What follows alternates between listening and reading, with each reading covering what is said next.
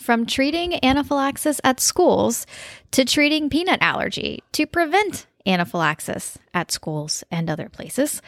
Today on the podcast, we're talking about two abstracts presented at the American Academy of Allergy, Asthma, and Immunology Conference 2021. If you love someone who has food allergy, you're going to love this episode. Welcome to Food Allergy and Your Kiddo with Dr. Alice Hoyt, the podcast about demystifying food allergies, diminishing allergy anxiety, and taking back control.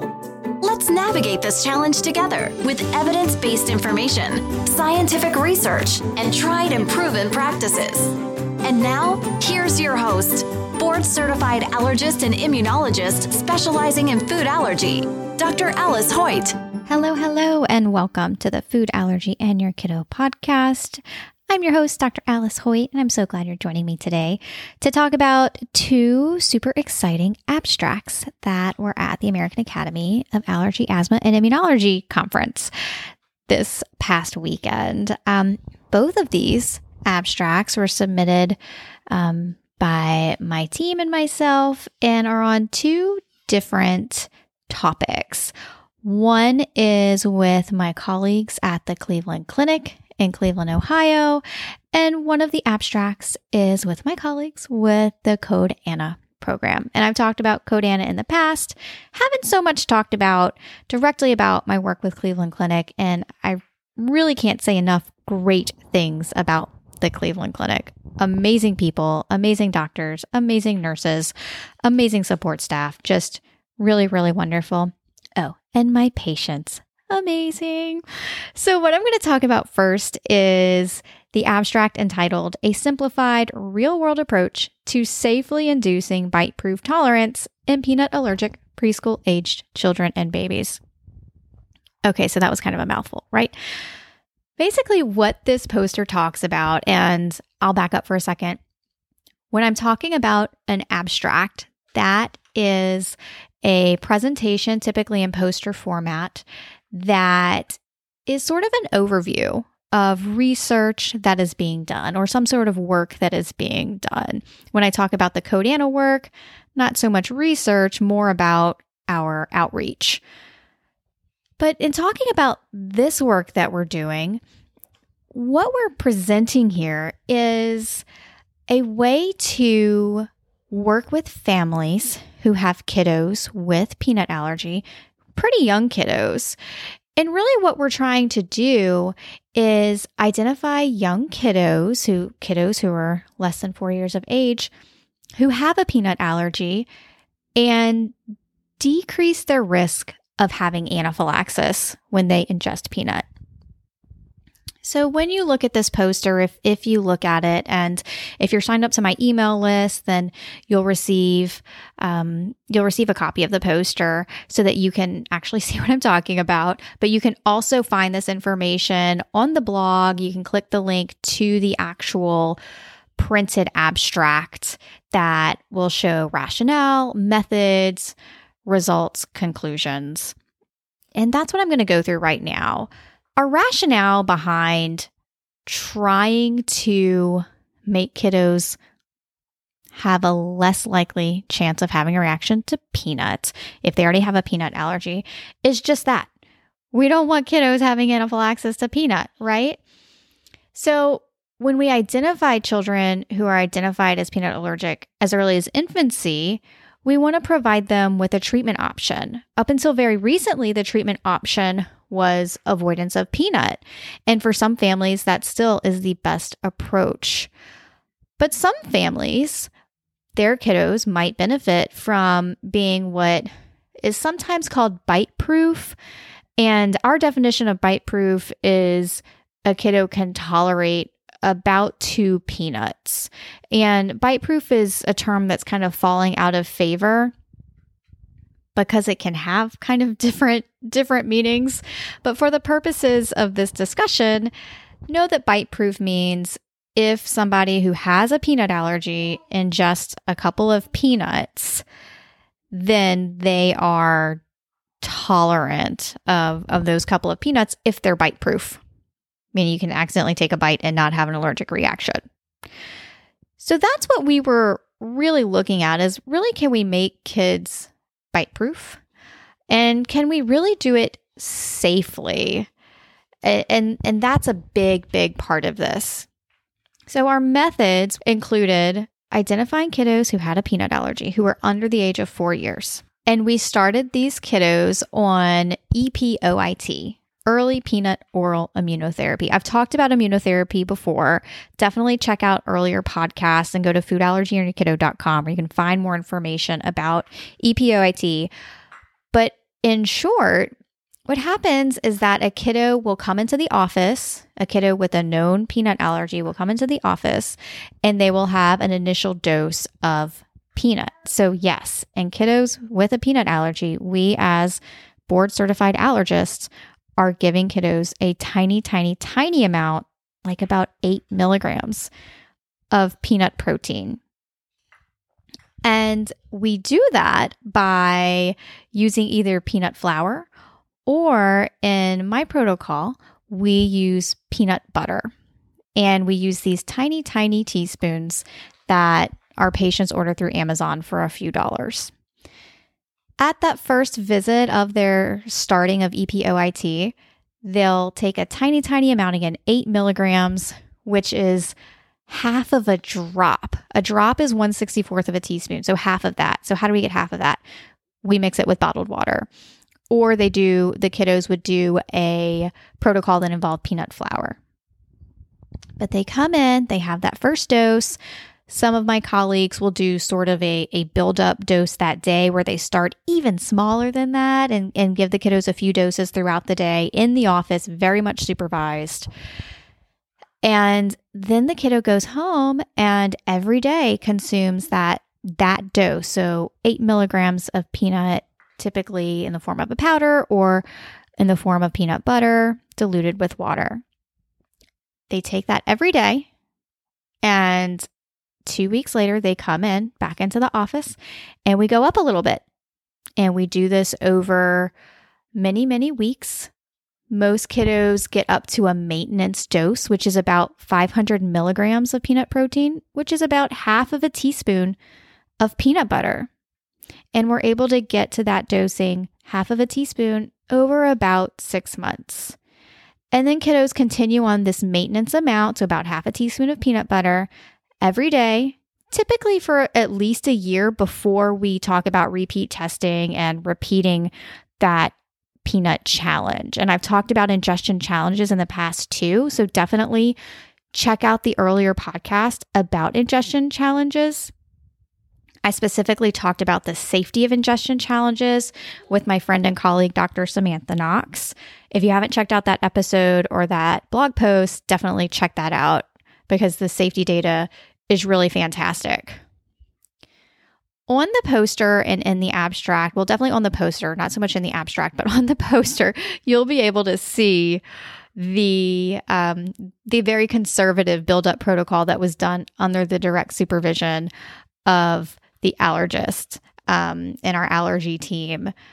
You'll also see the little tiny teaspoons that the families purchased, as well as you'll see that the family would bring in water and their peanut butter. The results of this work are what's really exciting, specifically the safety data that of the 28 children who have been participating in early peanut OIT, and now it's a lot more, over 10,000 doses of early peanut oral immunotherapy have been administered. Of those over 10,000 doses, there have been 8 reactions, most of which have been very, very mild, and only one of which required epinephrine be administered.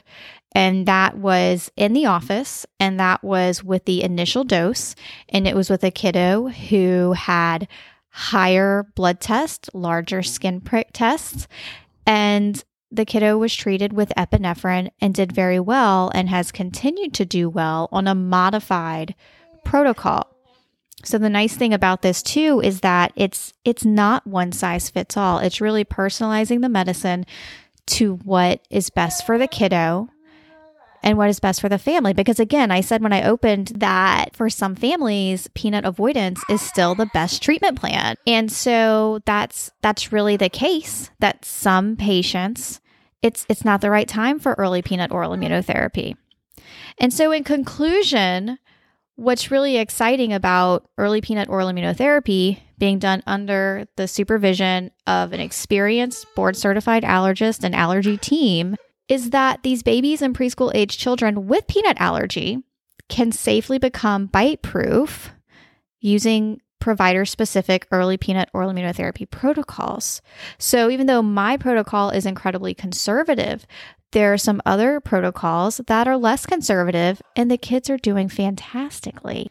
Which leads me to my next point, that ultimately we need to continue exploring early peanut oral immunotherapy and finding which protocol is best for which kiddo to continue to have really, really, really low rates of side effects or adverse reactions, but while also minimizing the number of doses and office visits so that kiddos can keep being kiddos and parents don't have to miss as much work, right? But ultimately getting us to the point where kiddos are ingesting half a teaspoon of peanut butter, these kiddos who are allergic to peanut, but they're not having allergic reactions because we've built their tolerance. So that is poster/abstract number 1. It's actually number 352. If you are looking on the online PDF from the American Academy of Allergy, Asthma, and Immunology. So now let's go to poster number 59. This poster/abstract is entitled The Heterogeneity of State-Specific Epinephrine Training Program Listing Requirements in the United States. And what this abstract/poster is talking about is how different the states have epinephrine training information and programs. Why this is relevant is because Code Anna equips schools to be prepared for medical emergencies like anaphylaxis. Part of that involves Code Anna's online epinephrine training course. And the training course was initially developed a few years ago after there was a tragedy in a New York daycare. And it became very apparent that early childhood professionals were not necessarily equipped to recognize, much less respond to an allergy emergency. So Code Anna, which for years prior to that tragedy had been working primarily with K through 12 schools to teach schools how they can actually create a universal medical emergency response plan, kind of like a fire drill, but for a medical emergency. Code Anna responded to this tragedy by creating an epinephrine training course. And I've talked about Code Anna on the podcast and on the blog, so definitely check out the prior episodes where I go over Code Anna and how schools can be prepared to respond effectively to any medical emergency by having a medical emergency response team. This particular abstract or poster are objectives of the content of the poster were to determine epinephrine training requirements by identifying the state laws pertaining to epinephrine administration. So all of the states have different laws regarding stock epinephrine for schools, regarding who can administer stock epinephrine for schools, and also non-school entities. So there's a lot of heterogeneity across the United States regarding epinephrine administration, but also who can provide training on how to administer that epinephrine. And as the Code Anna team and I were working through all of the United States, we were finding, wow, there's a lot of heterogeneity. There are a lot of differences amongst the states in how states require or mandate or don't mandate stock epinephrine in schools. They have differences in who can provide the training of epinephrine autoinjectors. It's very, very interesting. What we found was that we were able to get responses from about half of the states. And some of the states that did respond, they don't necessarily have an approach to organizations like CODANA for how they can become state-approved training organizations. Whereas some states have it very spelled out how an organization can become an approved organization. And what's been so interesting is that as we have worked through the different states and continue to work with different states, we have learned the different laws, and we've been able to be part of starting to shape policy that advocates for kids who have food allergies. Part of that advocacy was in collaboration with the Allison Rose Foundation, and I'll have Mike and Becca Suey on the podcast in a few weeks. And the Allison Rose Foundation was founded also after a tragedy, after Allie Suey passed away of anaphylaxis from an accidental ingestion while she was at college. And her parents are trying to create purpose from the tragedy and trying to teach others, especially teenagers and college-age kids, about how to recognize anaphylaxis and what to do when they recognize it. Part of that work included helping to craft legislation to help food allergy families, and the name of the legislation is the Allison Rose Suey Act. I'll put a link to that in the podcast blog. Part of the legislation, in addition to encouraging schools to have food allergy education that is crafted by allergists, board-certified allergists, it also indemnifies prescribers of the stock epinephrine so that a prescriber will be more likely to actually write that prescription for your school because they feel safe that they won't be in trouble should there be an allergy emergency and it not go the right way, and that they'd be in trouble simply by doing a good deed and providing a prescription to a school. So we were really happy to be able to support the Allison Rose Foundation in that manner. And when I have the Sueys on, I'll talk about some other super cool stuff we're doing with the Allison Rose Foundation to help schools be better prepared for allergy emergencies in particular. So those are the two posters / abstracts that we had at the American Academy of Allergy, Asthma, and Immunology.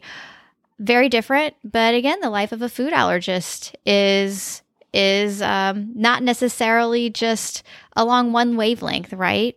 I'm involved in research, clinical care, and in outreach, and I feel very blessed to be able to do that, and I feel very blessed to work with amazing people.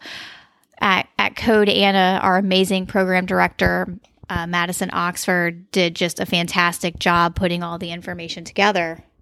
And then at Cleveland Clinic, my amazing colleagues, Rachel Wetzel, Jackie Bajelic, Ahila Subramanian, and Sandy Hong, just really, really, really fantastic people.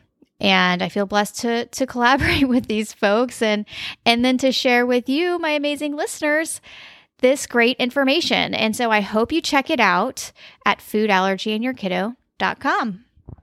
I hope you enjoyed this episode of the Food Allergy and Your Kiddo podcast. Remember to visit me at foodallergyandyourkiddo.com, where you can read the accompanying blog post and find other really great resources all about, you guessed it, food allergy and how it affects your kiddo. Y'all remember now, I'm an allergist, but I'm not your allergist. So talk with your allergist about what you learned on today's episode. And if you don't yet have an allergist, get plugged in with one. You can do that through the American Academy of Allergy, Asthma, and Immunology, or also the American College of Allergy, Asthma, and Immunology. Both of those organizations put links to where you can find a board-certified allergist. And I'll put that in the blog notes. Okay, y'all, have a wonderful week.